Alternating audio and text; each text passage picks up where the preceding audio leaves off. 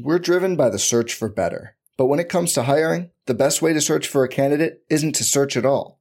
Don't search, match with Indeed.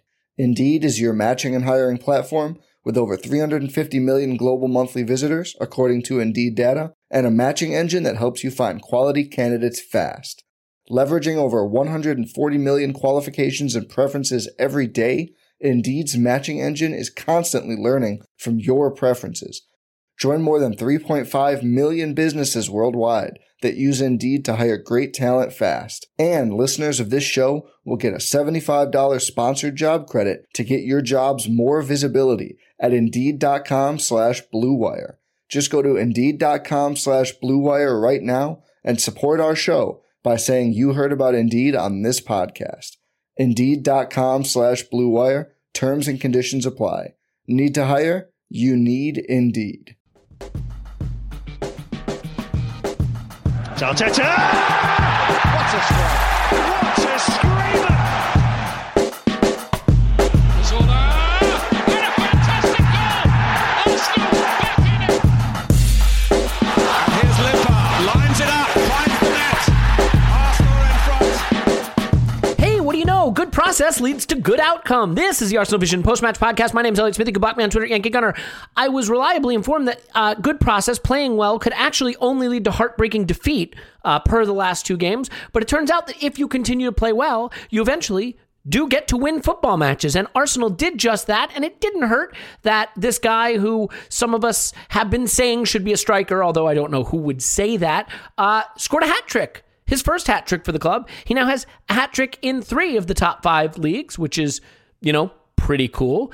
And he's moving up the list, by the way. I think he just passed Alexis Sanchez in terms of Arsenal all-time goal scorers. There will be an interesting conversation to be had at some point about where Aubameyang ranks among Arsenal greats, having been here at a pretty tumultuous and somewhat disappointing time for the club, but having been, shall we say, a prolific goal scorer nonetheless. Anyway, lots of good stuff to talk about.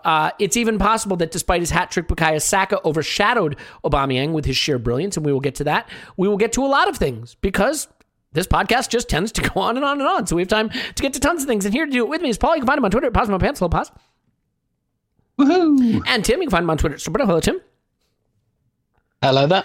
Tim is recording this from the Bates Motel. That's an inside joke, but apparently he has creaky furniture in the room of his infant child, which will no doubt imprint on that child in ways we can only begin to wonder about. A rocking chair in the corner, apparently. Yes, in the great green room, there was a rocking chair and a red balloon.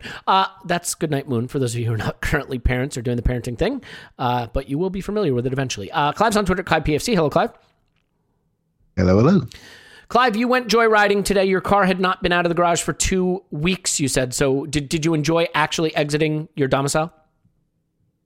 Yeah, I went for a little drive around and the police car followed me for a while. Then I'm thinking, was it really worth it? And I'm now back. I'm going to save the social commentary about that experience for another day. But suffice it to say that I feel I have checked off intro banter. Check, done. Getting better at this, guys. I'm getting better at it, and I haven't even talked about testicle shaving or Arsenal Editor, but go to Arsenal Editor, use Arsenal Vision. The guy is absolute legend. He was given discounts on Thierry Henry stuff this weekend. So, yeah, you know what? Very oh, nice. he's and Aubameyang stuff because the hat trick. So, yeah, Nils is great. 1-0 to the Arsenal is what he should have named his website, according to Paul. But, we all miss opportunities. It is, in fact, Arsenal Editor. So, a good day at the office. I know Clive got a little grumpy. If you missed the instant reaction pod, we had to talk him off the ledge about going from 4-0 to 4-2. Normally, I'm the one who gets hysterical about the negative stuff, but no, Clive was grumpy. I enjoyed this. I thought this was an absolutely thoroughly, scintillatingly wonderful performance. And I will start with you, Clive. Try to get the cheery part out of you.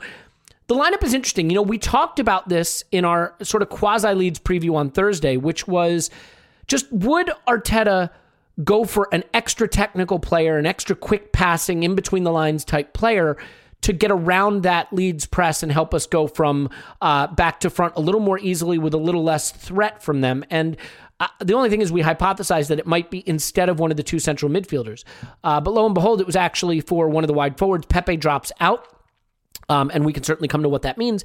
And in comes Odegaard and ESR. ESR was actually the one who sort of played in the Pepe role, although I mean, we can discuss that as well. But basically, he brings in the extra technical player. It's Luiz and Gabriel at the back. Ceballos comes in after a long absence, and while I don't think he will be talked about a lot in this pod, worth a mention that I thought he was excellent, having not played in a while. So, Clive, what do you think about his decision to get that extra sort of quick-moving technical player in there to help with the Leeds press, and just how it sort of worked? Because I think, newsflash, it worked pretty well.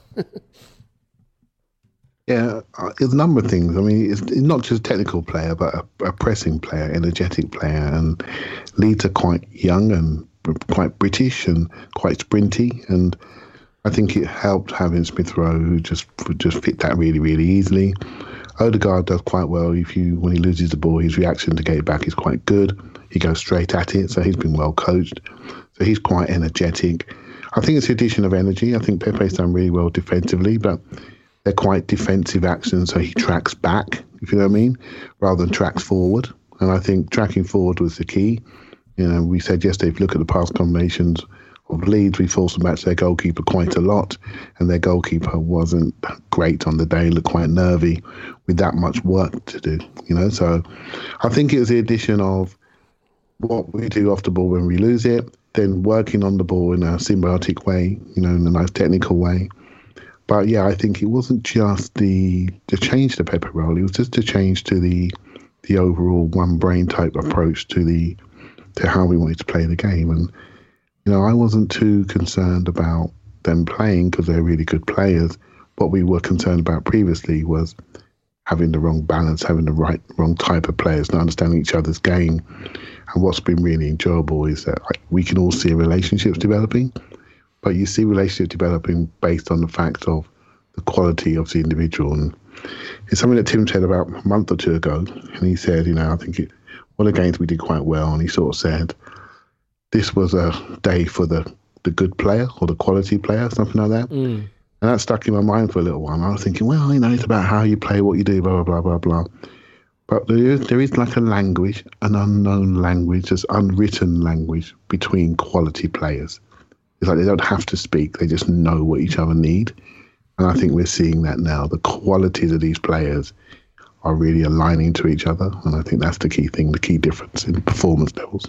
Yeah, and I think there's been a bit of a dismissive attitude about what Arteta's done in the sense that on this good run, some of the explanation has been, well, he just went to a back four, put the players in their natural position and picked the better players. Easy. And I've been guilty of sort of referring to it that way as well. But you look at the coaching that's going on here and, dropping Xhaka into the line of the defenders in the first phase of build-up, or the way he's started to add in a press, certainly the way he used it in this game where it was sort of an asymmetric 4-2-3-1. So I actually thought it was more of a 4-3-3 out of possession because Odegaard was occupying central spaces. Obus shifted out to the left with Saka on the right. And that's why Aubameyang had a lot of opportunity to attack from the left channel where he got his first goal, in fact. But Tim, I know you wanted to speak a bit about Smith Rowe's performance in this game in particular, and I think it also speaks to the talent of this guy that, he comes into the team playing as a 10 between the lines, facilitating play in a role that sort of suits him. He seemed kind of naturally disposed to drifting to the right and combining with Saka. And Arteta says to this 20-year-old kid, oh, here, by the way, now go play out as sort of a left winger, but drop into the midfield and build up or when we're pressing off the ball. And he just seems to understand it, showing a lot of intelligence to go with his talent. Mm. Yeah, absolutely. And this is a position I think he's played more than the number 10 out in the wide roles. And I feel like we all forget quite a bit sometimes that Smith Rowe did come into the team just over 2 years ago under Emery in those Europa League games. And one thing, I think there's one thing we haven't seen of Smith Rowe yet, which I think we'll maybe see more of if he plays in this wide forward position, is he can score. He's got a good timing of run, good finish. Like he can arrive in the box and do that almost Ramsey thing. And we haven't really seen that in this spell. Of his time in the team. And what I really like, had I been on the instant reaction pod, I'd have chosen him for my stock rising, albeit there was a lot of competition, obviously, in this game. But the reason I would have chosen him for my stock rising is because he did the same things. Like he, to me, has completely transformed this team. It has all changed since he came in. And you know, part of that is down to his own quality. Part of that is just having a guy between the lines. But you know, just to say we have a guy between the lines is underselling it, because we had Lacazette in that position and it didn't work, which is not a criticism of Lacazette, because that's not his position really. So we were asking him to do stuff that he hadn't, you know, that he doesn't really do. Willian as well has played in that position a few times now with completely no effect. So the thing I love about Smith Rowe, and the reason I think he can play wide as well as a number 10, I mean, when he plays number 10, he moves into the wide spaces anyway, quite a lot like Ozil used to, actually, where Ozil really liked hovering over on that right-hand side a little bit. Smith Rowe does that, but he does that in both directions. He's happy going down the right or the left, but he makes a lot of sense as a left forward, depending on your game plan. And I do think what Clive says is quite right. It wasn't just putting three fairly ball dominant players behind Aubameyang, albeit I do think that was part of it. It was having three more pressy kind of players, and because Leeds, as you alluded to on the instant reaction, because Leeds match up man for man, what you really wanted in this game was guys who could handle that. And I know you spoke about that with the centre halves, for example. Luiz and Gabriel much more comfortable driving out of their hole and taking players on than perhaps Mari and Holding were. So I do think that Arteta selected a lot of this team because of the opponents as much as anything.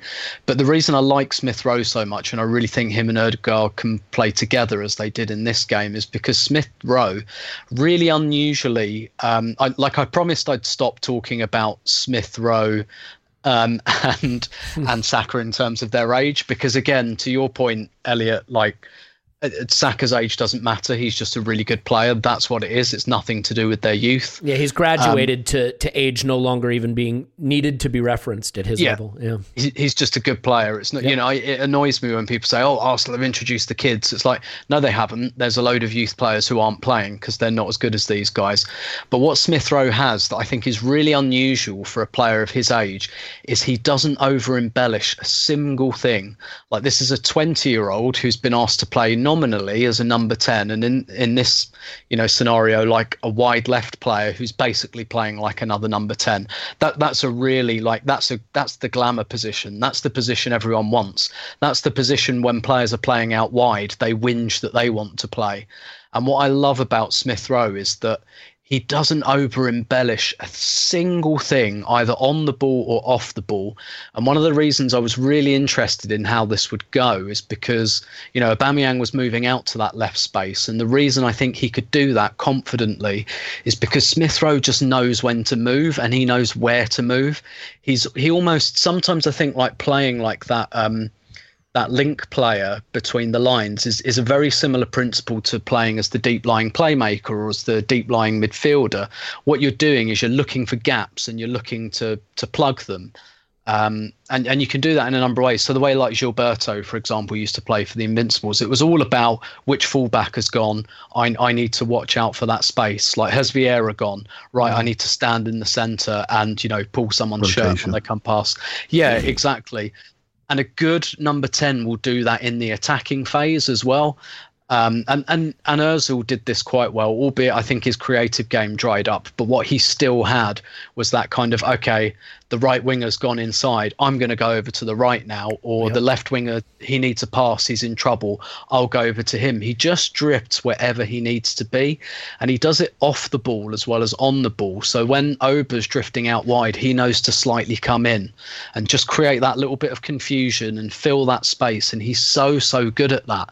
And there was a point in this game, there was a move where there was a pullback. I think Aubameyang goes over to the left, does a no-look pass to Cedric, overlapping. Cedric pulls it back to Bellerin on the edge of the area, and Bellerin on his left foot leaning back puts it about 100 yards over the bar. But when you watch the behind the goal angle, there's a lovely camera behind that goal at the Emirates, I think, that's just perched on the end of club level.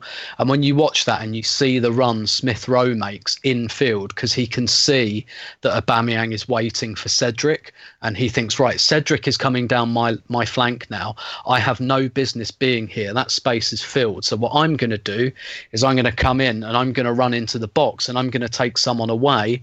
And it's just perfect. He takes a Leeds player away from the edge of the box and he creates that space for Bellerin to shoot. boot, doesn't come off, but he does this all the time. And it's just so nice to see a young player playing in this kind of position who is not tempted to do those kind of, to really over embellish and do the flashy things. He's just quite content to make those off the ball runs, and it's so clever. And the only other thing I'd say, just with the construction of that lineup, it was touch and go whether Calvin Phillips would play for Leeds. He didn't play, but I do think we picked these three behind Aubameyang just in case he did, because Calvin Phillips is up there with Bamford as Leeds' most important player, not least because they have nobody that can replace him. And what they did was they took a centre-back out to play his position, which meant they moved Luke Ayling from right back to centre half, and they put a new right back in, and they really disrupted that area of the team. But I think Arsenal picked the three young guys there just in case Calvin Phillips was playing.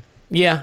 I mean, there's so much to love about the Smith Rowe performance, and it's easy to get lost in a game where the striker has a hat trick and Saka goes supernova. That assist, by the way, what do we think? The Smith Rowe assist for, I guess it's the fourth goal. Does he mean that?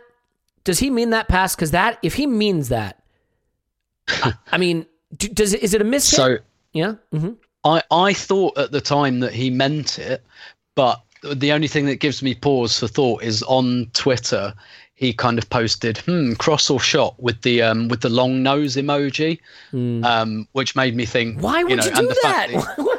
Yeah, which made me think. So you can see in the live celebration, I don't know if you caught it, him telling Xhaka that he meant it with a big grin, and Xhaka telling him to piss off with a big grin. Well, because when you just look at the way he played the position versus the way Pepe would have, and he attempts one dribble the whole game. He completes 21 of 24 passes, so 87%, moves the ball quickly, 3 shot creating actions, 3 goal creating actions. It allows Odegaard to come in and have a nice 84% passing clip, 26 of 31, keep the ball moving. Did Odegaard catch the eye in this game? Was he brilliant? I don't think he was brilliant.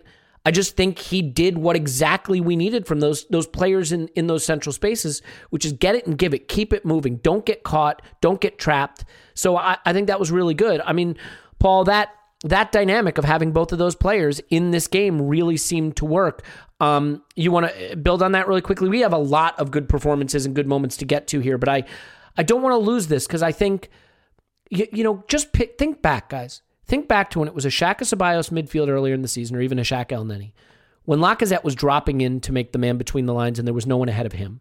So it was Aubameyang on the left, a low-touch player who's not particularly known for moving the ball quickly, and a guy on the right in Willian, who we'll get to anon maybe, or even Pepe, who was a little slower to move it and was certainly not in great form from the right. And you think about what that meant in terms of having to go through the center backs and having to do that horseshoe passing and the only available option being the wing backs. And then you look at what this does. Technical players who can move the ball quickly, who are press resistant, Smith Rowe with his intelligent movement, Odegaard popping up between the lines, and it's night and day different. So Paul, you want to sort of expand on how that dynamic worked in this game, and then maybe we can talk a little about the press, because I think that's the next thing that we added, especially in this game. Yeah. So I think Tim's just hit on something really important with the Smith Rowe thing, because it's the simplicity of his play, and you see it in the first goal, which cracks this goal wide open. If you think that Gabriel plays it forward and the centre-backs playing the ball upfield is another important dynamic in our game, but Gabriel pings it from the halfway line up to kind of the three-quarters mark. If you think Smith Rowe is standing there already waiting for the pass, he's not. He's basically out wide with Aubameyang inside, and to Tim's point, they make complementary opposite runs instantaneously, like synchronized swimmers who don't make opposite coordinated runs. But anyway, and he darts into position. Like, we don't have players who do what Smith Rowe does. His movement is instantaneous and it's at speed, and he takes up a new position. And then what's he do? Does he do something fancy? No, he does a very simple horizontal pass to set up Xhaka, who can make the insightful pass, because Smith Rowe knows if he gets into space, if he gives it off quickly, he gives that person options. And so Xhaka plays a beautiful pass to beautiful, simple pass because it's totally on to Aubameyang, who's now isolated one-on-one. And it's all made because, the centre-backs are doing this fairly unique thing in this game of playing straight up or over the top and getting the play quickly into the final third so that Leeds are on the back foot. And Smith Rowe is making those simple movements quickly, decisively, creating separation, keeping his passing simple, and opening up all kinds of space for us to isolate them. And, it evades the eye because he keeps it so simple. But I watched it a couple of times and only recently realized just what he did in that simple movement.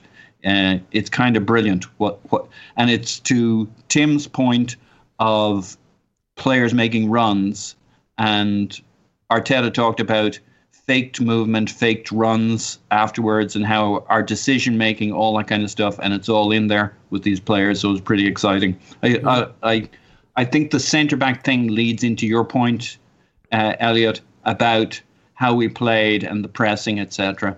Because there was a lot of discussion around the centre-backs and kind of long balls going wayward. But I just think that was the tactic. Either play it straight up the pitch, and Luis has a really nice pass that led into our fourth goal in the second half, right up the centre of the pitch. Gabriel does it a few times, and they both go long. Cedric goes long. The keeper goes long. But I don't think the point is necessarily to hit our guy. That would be nice. It's to get it into their final third so we can press the fuck out of them for the first half. And I think that's at least half the tactic. Get the ball into their final third quickly and then press the fuck out of them. Yeah, you know what? I do want to... So I'm torn because I don't want to go too much longer without making sure that we really wax poetic about Saka and discuss the Aubameyang performance. I mean, the guy had a hat trick, and we're probably not going to get to him until past the half-hour mark, but it's just the nature of this game that I think the more interesting things actually are the way we avoided their press and the way we triggered our own. But I do want to touch on Saka real quick. And Clive, I think it is very important that we sort of contextualize where we are with this guy. He is 19. It's totally irrelevant that he's 19, as we've said, because he is just arguably our best player, becoming one of the most exciting players in the league, if not the best player, certainly pops off the screen. And it's not just, wow, he looks good. Now the stats are matching this.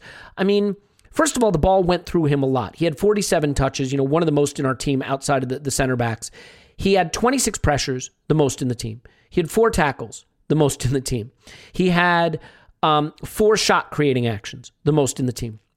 He had 42 carries, the most in the team, 7 progressive carries, the most in the team, 8 attempted dribbles, by far the most in the team, and 5 successful dribbles. No one else completed more than 1. I mean, basically, and he creates 2 penalties, and all we're going to say about this is, yes, they both should have been penalties. We got one, so we don't have to discuss it. Let's move on. But yes, the first one is soft, but it's given, and I don't see how VAR can overturn it the way VAR has been used this season. But let's not spend time on it when we have so much more fun, exciting things to discuss. So in terms of Saka, Clive, I mean, the way he has developed, the trajectory of his development is really consistent with the kinds of players who become stars. And in this game, what really stands out to me is the way he attacks defenders.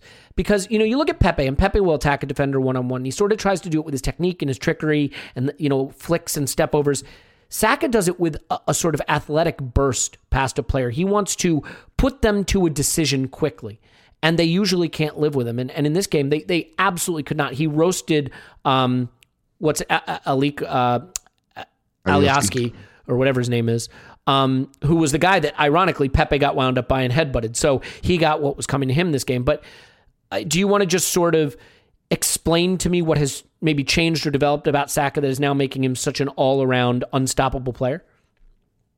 Yeah, it's a tough one today because I think this game tactically is better than many games. I think it's a really interesting one, and we had some good preparation time, and maybe we'll get to some of that in the rewatch, Elliot. But on Saka, what's the best way to describe it apart from eulogizing?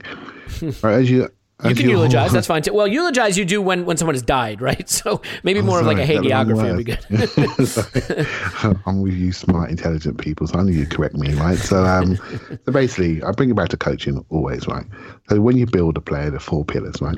Technical, tactical, physical, and mental. Right? So they're your 4 pillars in any sort of coach. And any sort of coaching as you build a player. So technically, we can see he's got that. He's got very fast feet. He's got 2 feet. He can shoot. He can do it. He can dink passes. He's got layers of passes. He can cross. His crossing is accurate, and he can carry. He can dribble. Right. So tick. Right. On the physical side of things, he's got amazing speed. He's got speed agility, which is a short, sharp speed. And he's got speed endurance. He can run long distances. That's why he can play wing back. That's why he can play on the outside or the inside. Right? So he's got this ability to accelerate. Acceleration comes from really fast feet, small contact time on the floor, really fast cadence. Tick, he's got that too.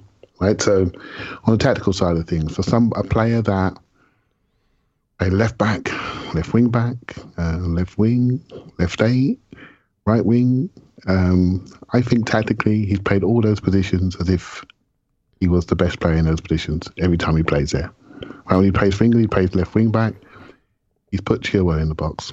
He's struggling because the relationship that Saka has with Grealish, it's really makes Southgate think.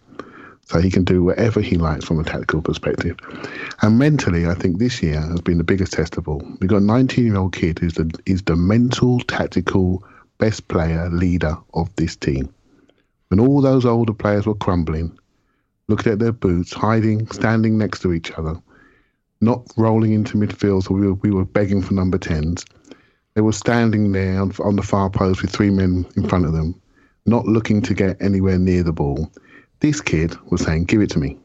I'll do it. I'll roll around. To the point we were thinking he's the only creative player we got until Smith Rowe came along.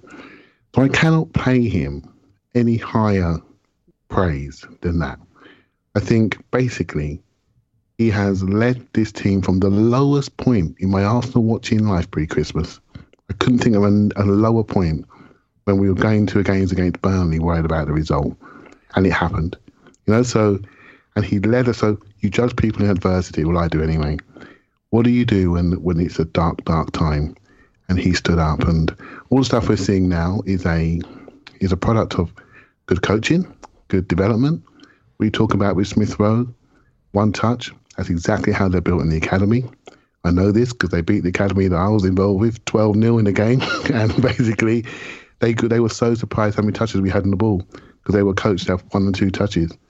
And so basically, that's how they're brought up at Arsenal, to do exactly what they're doing in the first team. But to transfer that into the first team when not tens of people are watching you, but millions of people watching you globally, that's just fantastic, right? You just don't get that very often. So Clive, your no-touch policy didn't work out against the academy?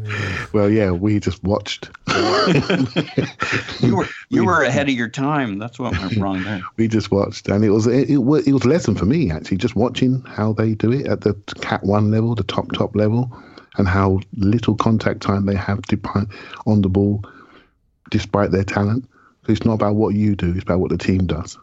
And I think we saw that at the weekend, didn't we? Players that think that way, you don't need more than 2 or 3 touches. One touch, bang, pop it, set it, move quickly. You only have more touches if you're carrying it to the next zone. We can create one-touch movements again. I've got this thing in my mind. I'll say it for the rewatch, maybe.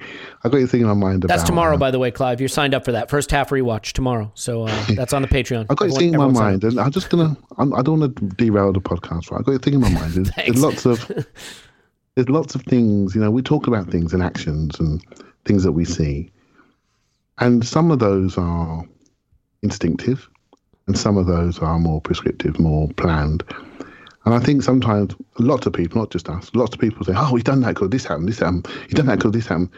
I wonder what when we have a look at this more closely, what do we think was player quality versus coach quality? You know what I'm trying to say? And I think what we are finding is with these front 4 in particular, we're able to solve more problems that are presented to us on the day because of their all-round ability to understand the nuance of the game. I think how that looks to us on the rewatch will be quite interesting. It is the hardest thing, I think, as fans, especially in like a FIFA, Xbox, PlayStation era, which is you want to put the players you like that are fun on the pitch. And the job of the coach is to put the players on the pitch that get the best performance and result. Now, sometimes those things are the same. Sometimes, when you're saying, just play Pepe, Saka, and Oba, and oh, by the way, you do it and it works. But like sometimes you look at a game like this and okay, Pepe had to sit down today. But it allowed us to have an extra quick-moving, technical player in the side between Smith Rowe and Odegaard against a team that's very pressing, and we didn't have a challenge with it. And it let us have a player on the pitch who was maybe a little more suited to triggering the press the way we want to do it. It worked, and that's what's important. So you sometimes have to set aside these sort of enthusiasms for specific players. Let's talk, Tim, about the decision to start Aubameyang over Lacazette and how this changes it. Sometimes it's just about the player is better. Aubameyang is a better player than Lacazette, but that's sort of the reductive way to look at it. And maybe, while I'd like to look at it that way, there is another angle here too, which is what he's being asked to do. And when we had one less creative facilitating player on the pitch, when the 9 had to also be the 10, you could argue that Aubameyang was not suited to that. I also think we sort of overplay what Lacazette does with hold up play, build up play back to the goal. I don't know that it's as staggeringly sensational as we have sometimes pretended for the sake of getting him in the team. But look, the addition of a press also changes how you create chances. And you create chances when you press with really short, quick attacking moves. Aubameyang's got that quick twitch, get in the box, get available. He also did create his own goal to some extent here. That he carried the ball quite a bit before that goal. But I just think the combination of him being the better player, the better natural goal scorer, combined with the way we are playing now, an extra facilitator plus a press, it all sort of points to him being the guy. So for you, do you want to talk a little bit about how Aubameyang's performance impressed you, but also the way our new playing style really suits itself to him having this role? Yeah, absolutely. So I felt a little bit when I saw that he'd been selected up front, because I'm an egomaniac. I felt a little bit nervous because I'd gone big on my column this week about playing him up front, and putting so I watched Leicester against Liverpool on Saturday lunchtime, and at half time I had a little look in Stat Zone because I'd used Leicester as an example because of the way they play with Vardy, with these kind of very high octane fullbacks and creative players around Vardy. And so I watched the first half, and then I looked at Stat Zone at half time, and Vardy first half against Liverpool, 8 touches, 3 of them shots, all on target. Well, one hit the bar, so I'm not sure if you classify that as on target or not. One of his other touches was nearly a shot. It was basically him and Alisson running for a ball for what could have been a one-on-one, but Alisson just got there. So 50% of his touches were inside the box and they were either shots or very damn close to shots. And, I put a tweet out at half time kind of saying, that's how you do it. That's how you play with a low touch striker. So I was quite nervous about this. I was thinking, oh no, because obviously everyone will be thinking about me and what I've written when they're watching this game. But it worked quite nicely, didn't it? I think to your point, look, we've said it all before about I agree. I think the extent to which Lacazette links play, while not valueless, it does have a value. I think the value of it has been inflated. I also think Aubameyang is better at it than people kind of say. I also think the thing that people kind of miss with this as well is that linking play is a good thing to have for a centre forward. I have to be honest, I don't really see Aguero do it for City. I just kind of see him, and I think he's gotten better at the pressing. I don't see him with his back to goal linking play. Excuse me. I don't have that image in my mind of him. I have him in the penalty area, getting on the end of chances because they have such good wide players. But I think what people miss is that even if you think Aubameyang is a bit of a zero in possession, that to me is a far bigger problem when he's on the left wing than it is when he's up front. You definitely need your left winger to touch the ball and be involved in build up, and you don't get that with Aubameyang. So materially, I understand that his goal record out wide and through the centre are broadly similar. But to me, that makes me think, yeah, okay, so put him in the centre and then put a guy on the left who adds a bit more. And look, I'll be honest. I'm not convinced this like formulation of the attack would always work like this. Like, this was a good day. Aubameyang got a goal early. Leeds had some injuries that I just outlined in the kind of defensive area of their team. So, you know, it was a bit of a sunshine day. We could play this exact same front four against, let's not say Man City, because they're a bit of an outlier, against Leicester, and it might do nothing. And Aubameyang might have 4 touches and not a shot and all of that. But what really interested me about this is I liked the idea of Smith Rowe and Ødegaard there, and I felt this was a good tactic for this game. But the other thing it made me think is, like, I like the balance of a front four to be broadly, crudely speaking, 2 creators, 2 scorers. I think here we probably had 1, and it worked because the 1 scorer he got 2 goals and a penalty. You know, that's still a hat trick, but, you know, in terms of the way you build play, that's 2 goals. But he hit the bar, he had that shot that was blocked. Like, he was getting a lot of chances. I think for a lot of games, I'd still like that other finisher. And so I was watching this and I was thinking, you can play Martinelli on the left with this, and you can have him as that secondary finisher, and he will press as well. And he can do that, like, you know, like we were moving Aubameyang over to the left, and like he can go and press and harry off the ball and things like that. Like, Aubameyang and Martinelli in the team has not worked at any point yet, but it's a really small sample size, and I think it can. I really do think it can. I would argue, I mean, if you're not going to play Aubameyang in this particular type of setup, that you play Martinelli instead of him rather than Lacazette. Yeah, I mean, that just makes sense. Yeah. And I think you add Tierney into that, then you can definitely have Martinelli on the left and Aubameyang up front. And we tried that. I think it was away at Brighton, and we created some chances doing that. I'd like to see more of that. But I was thinking, today is the day for the wide left guy to be more of a creator, albeit, like I said, I do think Smith Rowe's got goals in him, and we'll see that. But I think there are days where you can go, let's plug Martinelli into that and have, you know, Smith Rowe and Saka, or Ødegaard and Saka, kind of riffing and doing the progression, and then have 2 guys in the box as well.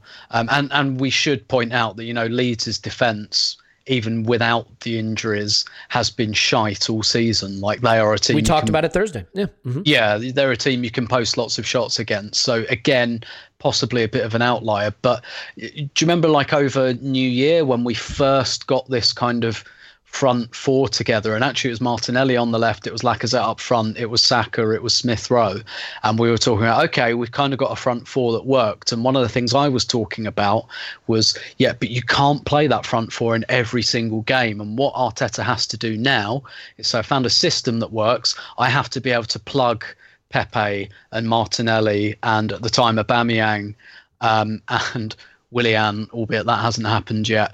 I have to be able to plug those players in, and we have to be able to have, you know, we have to be able to rotate this attack around a little bit and give teams different problems.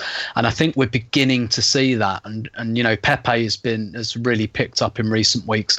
And now we're coming to a stage where it's really only Willian who you'd look at and say, just don't use this guy, where you can rotate them all in and out. So like you were discussing earlier, like, we shouldn't feel too sore about Pepe not playing, because there'll be Pepe games, and there have been Pepe games, and there'll be Martinelli games, and there'll be Smith Rowe and Ødegaard games. So there'll be what, you know, like, just keeping that rotation and that flexibility in attack.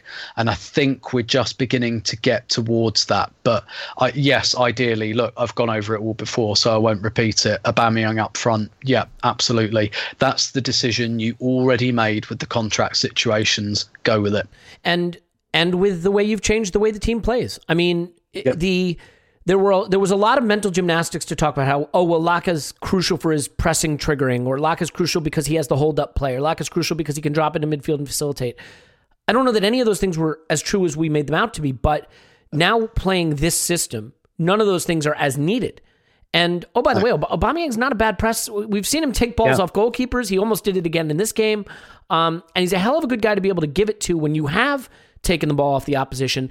I think one thing that's unfortunate about the way we discuss Aubameyang, when you talk about running in behind, people sort of make it out like, unless you're playing on the counterattack, that doesn't work. his movement isn't just running in behind. He has a preternatural ability to be in the box in the right place. Look at the goal he scores for the fourth goal. But also the shot that's blocked, that really good shot that's blocked, that would have been a goal. I mean, he just does a little head feint towards the near post, slides quickly back to that position, totally puts the defender on skates, and gets himself free in the box. I want to just read you something. The most top 5 European League goals since December 2009. Messi, Ronaldo, Lewandowski. Cavani, Suarez, Aguero, Aubameyang, Ibrahimovic. That's the list. That's where he is. With all due respect to Lacazette, who is a lovely player and a true professional and a hard worker and a talented guy, Aubameyang's a different gravy, as you say. And I just think, as you said, we committed the money to him. Get this guy on the pitch. He will score goals. And there will be things he can't do. And there will be games he's not a factor. But that, if he's a goal every other game guy, then that's just what you got to do. Paul, I think that the Aubameyang-Lacazette debate is it's never going to be settled because he's not just going to stop using Lacazette. But I think if you are going to use Lacazette up front, then, the question becomes who you put around him. How much do you think this desire to start pressing is going to influence who the manager picks? I mean, Pepe doesn't play today, but he was full of praise for Pepe all week. I don't get the sense that this is Pepe kind of falling out of favor again. I do get the sense that this was horses for courses, maybe even a little rotation ahead of Benfica. So do you have a thought there in terms of, what's going, are we going to have a first choice? Is Pepe going to be in it or not? Is it going to be determined now by this pressing system? How do you see that shaking out? Because between Odegaard and Smith Rowe and Saka and Aubameyang and Pepe and Martinelli to some extent and Lacazette, I think there are a few of those we know for sure are trending towards first choice. But what about the rest? I don't think that Arteta is ready to settle on a particular system. I do think, toothpaste analogy-wise, we have come in our progression to a point where we've been on an arc, a progression in terms of capabilities, where we can now play in the final third against and generate opportunities and press against most teams. I mean, it's interesting that against the most pressing of teams, that's how he's basically decided live by the sword, die by the sword. So we end up pressing Southampton off the pitch. In the first half, we pressed Leeds off the pitch, playing them at their own game. But I don't think he's ready to commit to a singular style. So I think he's going to want that flexibility. In terms of who the lineup is, I think he has current favourites, but that's a work in progress. Clearly, he's used the media a little bit maybe to talk about the challenges with Pepe in the past and the progress with Pepe recently, that he says it's clicked for him. Yep. Mm-hmm. Yeah. And I suspect maybe it hasn't quite clicked for Martinelli yet. That's a whole conversation around. That's coming. We'll talk about that with the substitutions for sure. Yeah. But I think it applies to everybody, and it applies to Odegaard. And the amazing thing is, there's not much to say about Odegaard. He comes in, plays like he's always been there. We've got best part of 5 attacking players in our front 6, and even Xhaka's, when we're playing like this, ends up being a relatively attacking player. But you got Ceballos, Odegaard, Saka, ESR buzzing around, and if I'm to join in the mood, I have a lot of time for Lacazette in principle through the middle with Aubameyang on the left. If Tierney is on the wing, which is a big if, and if Tierney isn't on the wing, then that whole side is kind of dead because you just can't create, and Aubameyang's a lower touch guy. But without Aubameyang through the middle, what I like most about this is, without Lacazette through the middle, you have Aubameyang making his movement out to the left and making that space in the middle. Odegaard and Smith Rowe and Ceballos and Saka now have all sorts of space to combine, move, rotate. Bellerin comes in as a mid. I mean, you end up having 6 attacking players. Bellerin comes in as a midfielder and late runner into the box, and not having Lacazette opens up that whole field of play. You can throw Pepe into that mix now. Arteta keeps wanting to be able to throw Willian into it. I think Willian gets the game plan but doesn't deliver once he leaves London Colney. And, Pepe's getting there. Martinelli, maybe not quite yet.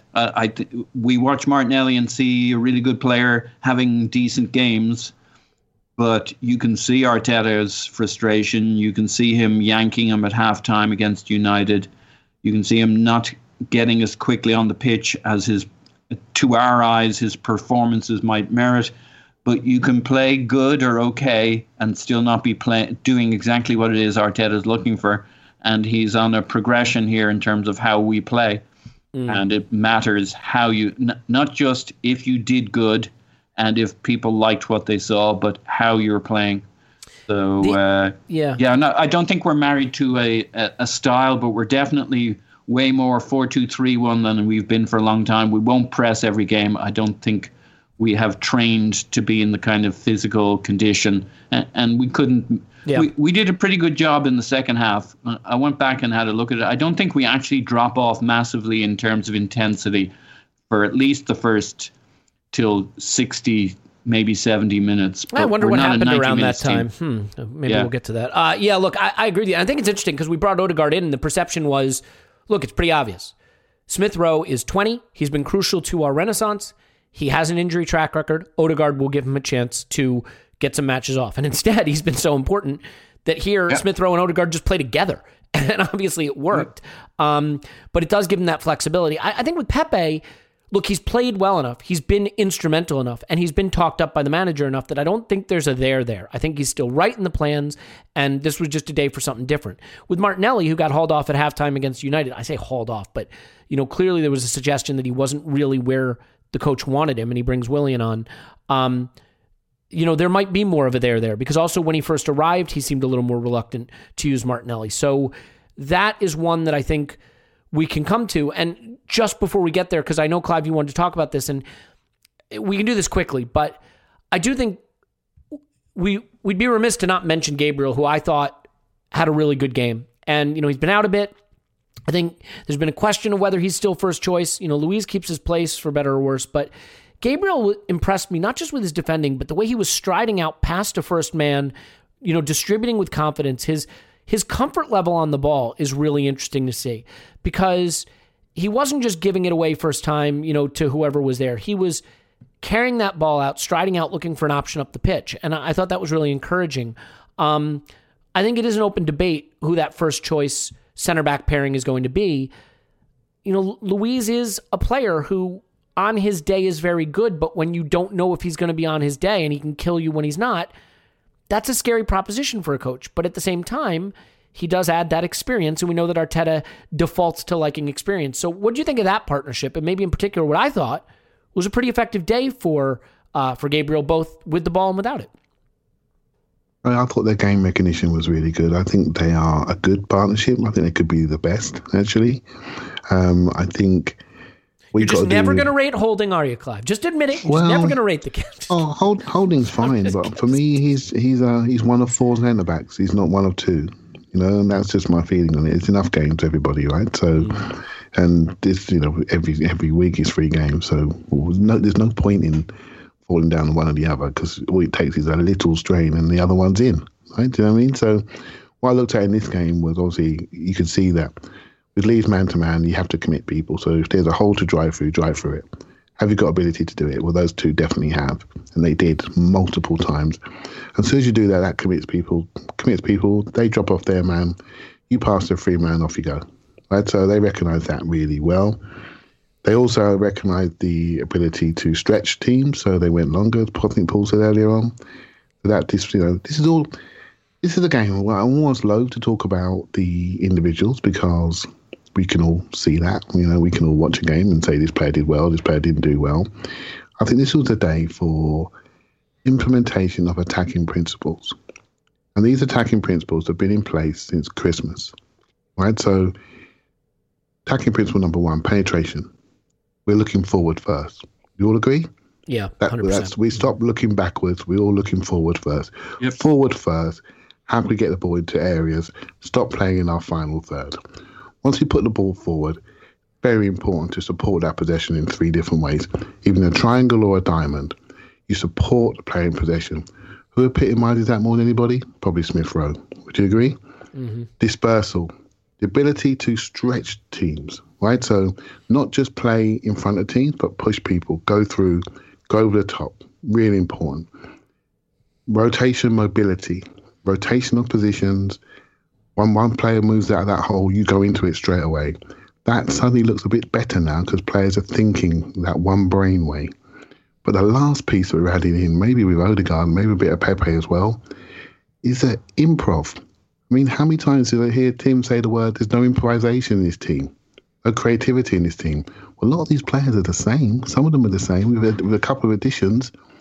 But we're thinking back to Nasri, Kleb, Fabregas, Brzicki type improvisation all of a sudden. Do you see what I mean? Mm-hmm. Because they've been let off the leash and the coach has implemented these attacking principles. Now, the addition of Partey, go forward. Xhaka says, I fancy some of that, go forward. Tobias comes in, I fancy some of that, because I've been watching it for 3 weeks, I better go forward. Do you see what I mean? Mm. And so it's continuing, the centre-backs, they are so go forward. You know, with no Partey, Luiz smart selection. No big pass on the right channel. Luiz is there, we still got a big pass. You see what I mean? I thought Arteta was brilliant in this game. I thought he was absolutely brilliant in this game. And the outside thinks that he got out-coached. He said that Arteta's tactics were better. This goes back to my theory. I know no one agrees with me, but I want him to have coaching time next year. Because if he does, we're going to get into the top 4. Because I think he's a brilliant coach. And I'm so pleased that we've got the serenity of results that allow me to actually say that word without being slaughtered. Because the results mean a lot to people. They're the currency of everything for people. But for me, it's always about his growth and development as a coach and as a leader of this club. And I wanted him to have time. The only way you get time is when you start winning games.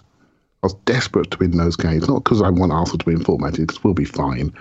But I don't think this guy's done yet. I don't think we've seen him yet.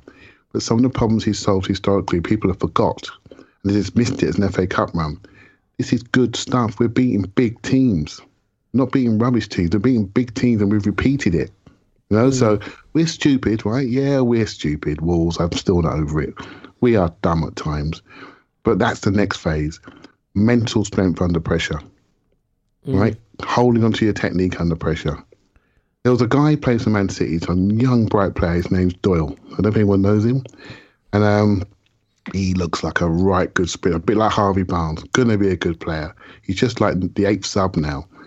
And the other day, I think it was a midweek game, he went down the right wing and he ran in on goal and Foden was to the left and he took this shot and it went past the near post. And, you know, normally people go, ooh. But I'm looking at it thinking, well, Man City don't do that. There's a square pass, you pass square, you pass it into the net. That's their principles. Their principles scream at you. You see what I mean? Mm-hmm. And what we're seeing now is principles of play that are we're getting used to. But we're pining on individual performances when actually we should be focusing on those principles and to see if the coach can implement them, you know, against maybe better sides and in a more consistent way. And that's the fun of the next sort of 6 to 8 months for me.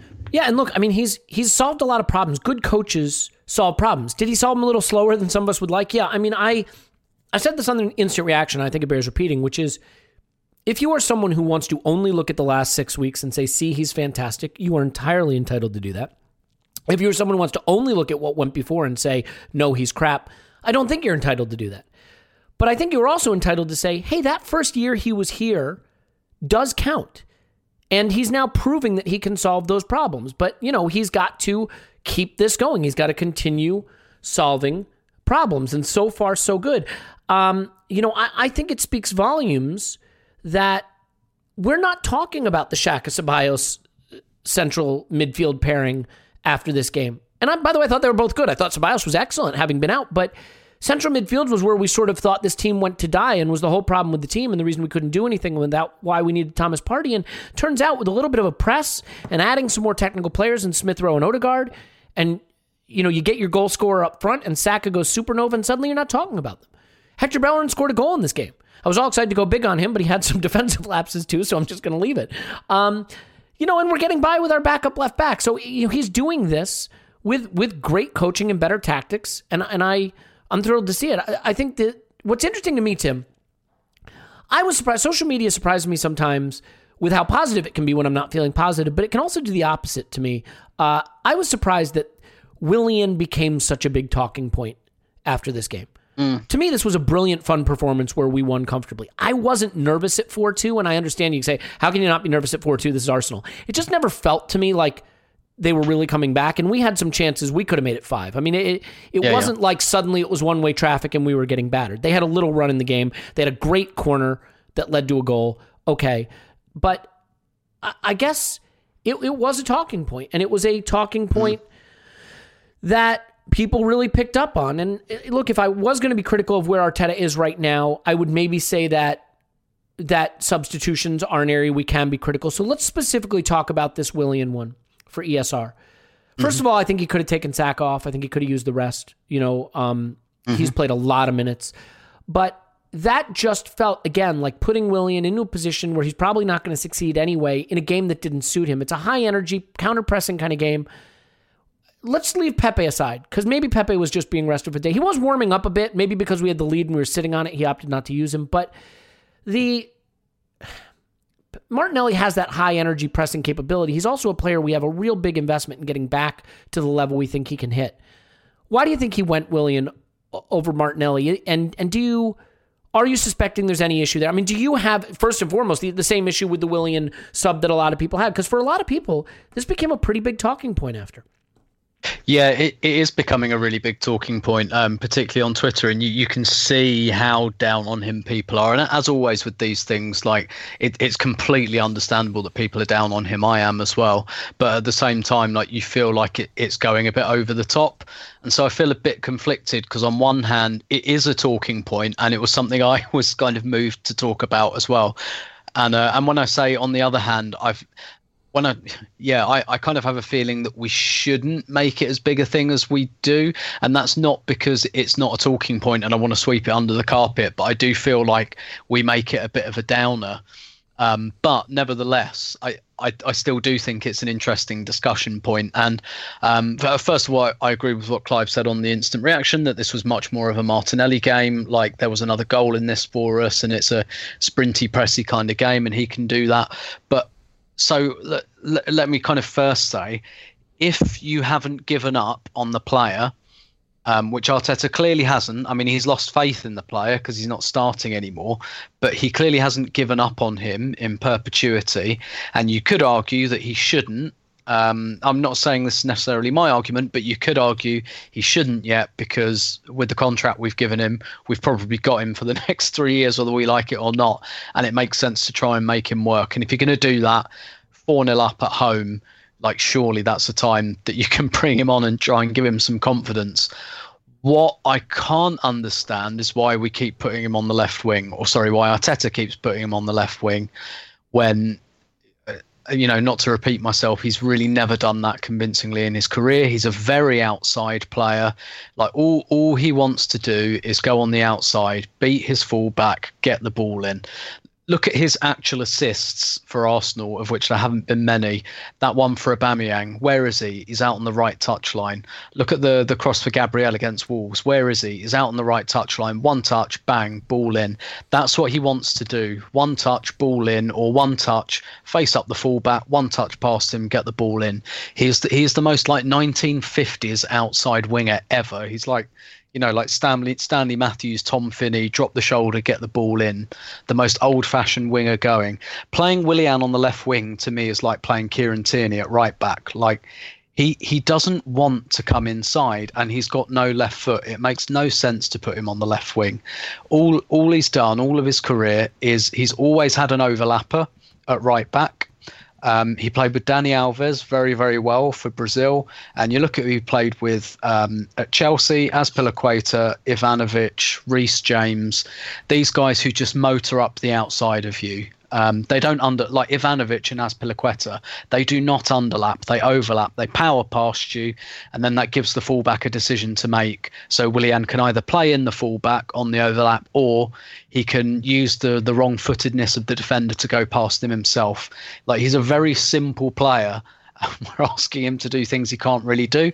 But even if in the long term Arteta thinks that this is a guy that can play number 10 in the left wing, don't do that at the moment when his confidence is in the toilet. Like, if you're trying to build the player back up and you're trying to get him back, get him doing stuff he's comfortable with. Go and put him on the right. We know Saka's fine. Saka can play 20 minutes back on the left wing if that's what you want to do. Don't worry about doing that. Make him comfortable again, and then worry about the bells and whistles if you think he can play as a left wing or as a number 10. Get him back on the right where he's comfortable, because you can see on the left his shoulders are faced inwards, because that's like he can only face in one direction, Willian. So if you put him on the left wing, he's just going to face infield, and all he's going to do is pass it sideways and backwards anyway, even if he's confident. And he's not confident, so that means it's going to go backwards, and it might not even land when it gets there. So at least if he's going to get shit wrong and he's going to lose the ball, make it because he's trying to beat a fullback and he doesn't quite get him on the dribble, or he's trying to play Bellerin in on the overlap and he's losing the ball, in the last 15 yards of the pitch. Stop putting him on the halfway line, shoulders faced inwards, passing infields and backwards when his confidence in the shitter, and when he coughs the ball up, it's a big problem. Like, stop doing that. If you want the player back, make him comfortable first and then fuck around later. Yeah. I mean, the guy completed 45% of his passes. Like, something is really up there now. And I don't know. I mean, Paul, for me, this was not a big talking point in this game. It did not bother me the way it bothered other people. But given the chance to think about it, where it does bother me is, what are the opportunities for us to start to reintegrate Martinelli? And does Arteta want to do that? I don't care about the Pepe thing, because for me, I really don't think there's a there. I think Pepe is if he's not starting on the left every game, he's the alternative to starting on the left every game to what we just did with Smith Rowe and Odegaard. It's one of those. I think we're in that point. I think Pepe has pushed his way back into that reckoning. But I don't know where Martinelli is, because he did come off at halftime against United, and we haven't seen him feature subsequently, and you don't know if he's being protected, if there's a little bit of a niggle there, or if there's a little bit of a coaching niggle there. So is that really why this matters? I mean, look, the Willian deal has proved to be bad. It just is what it is now. There's a Twitter account, how many days left on the Willian contract? Like, that's where we're at. And the club's going to have to maybe hit the cancel contract button yet again. Someone might have to lose their job over that. But setting it aside, from a footballing standpoint, he just can't stand in the way of Martinelli at this point. That can't happen. So is that really, for you, the concern and the question? No. Okay. Look, that's a very reasonable hypothesis. In our path to Hegelian discourse that we have on this, I will go with the counter to that, which is, it's just too early to say, right? Martinelli's should be fine. He's just too good. Yeah, but you got to use him. You got to. I mean, he can't just be good in notionally. He's got to be on the pitch. Yeah, in a vacuum. Nature abhors a vacuum, so you're going to be fine there, Elliot. Oh, good. Okay. No, he's like really good, and he's got superpowers. And that's part of his problem, is that he's probably playing to his superpowers, not selfishly, just he's a little too individualist. He's going to run like a train, runs in straight lines, charges around the place, which sounds fine.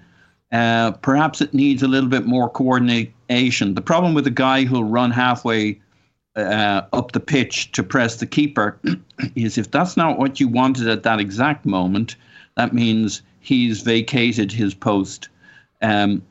So this isn't criticism of Martinelli, but you could see how he might not exactly be in the right spot for what Arteta was looking for at a particular moment in the game. If he leans into his personal strengths, I don't think it's a major problem. It's just he's kind of getting integrated into Arteta's vision of how we should play. And conversely, Willian, God bless him, in training, this is again hypothesis, but one has to explain it in some form or other, kind of does what the manager tells him to do, and it works okay in training. On the big football pitch with an opposition, he's found to be underwhelming, and it doesn't translate. Like, if we could go back in time, we'd all wish this transfer away. He's here now. I don't know that this contract's getting torn up in the summer. He could be here for quite a long time. So I go with it's early days. If it stays on this particular path, look, I'm with you. You can't make a silk purse out of a sow's ear. But I'm with Tim that the manager has the challenge of getting a tune out of Willian at some stage. And that's why he brings him on when we're basically 4-0, 4-1 up, because he can. So I don't disagree. I just think it's a little early. We've written off other players we've got a tune out of. But if the future is the same as the path, there's nothing to argue about here.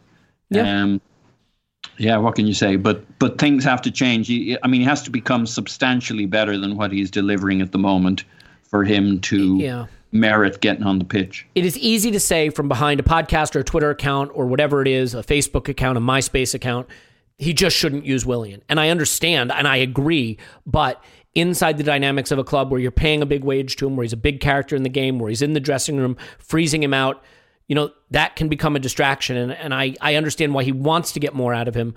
Unfortunately, I don't know that he can just say he's not going to play anymore. I mean, I'd like him to, but I understand why he feels like he can't do that. But you know what? Look, the point is we just won. We just scored 4 goals. We're playing well.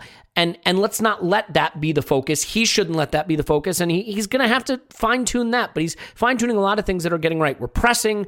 We're moving the ball quickly. The ball goes forward. The goal-scoring chances are coming. It is exciting. Unfortunately, I'm up against the hardest of hard stops because there's no childcare today in the United States, which is super unfortunate. So here's the deal. We're going to do a live show, a really fun live stream video before the Benfica game. We'll also have a Benfica preview. We'll also have a rewatch tomorrow with Clive and I, the first half of the Leeds game over on Patreon. So I hope you will sign up. But as I always say, if you don't want to or can't or think that's a dumb idea, I'm just thrilled that you're here with us for this one. Either way, we're just thrilled to have you. Fun day. Hat trick for Oba. Saka looks amazing. The ball moves quickly. The pressing is coming together.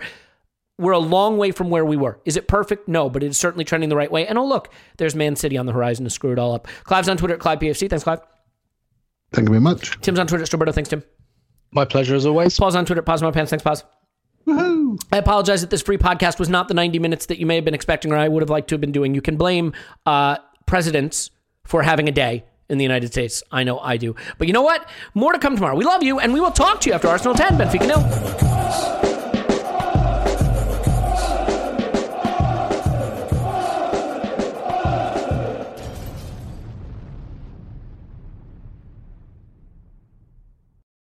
I'm Mark Chapman. Welcome to the Planet Premier League podcast. Each week, Cesc Fabregas, Nader Manua and myself talk all things Premier League. As a player, you don't have time to talk. No. You don't have time to make a plan. You just need to deal with wave after wave after wave. We watched Coach Carter and he said, afterwards, the game's just about doing this for your teammates. And I remember looking around halfway through the film and half the squad was asleep. Planet Premier League. Listen wherever you get your podcasts.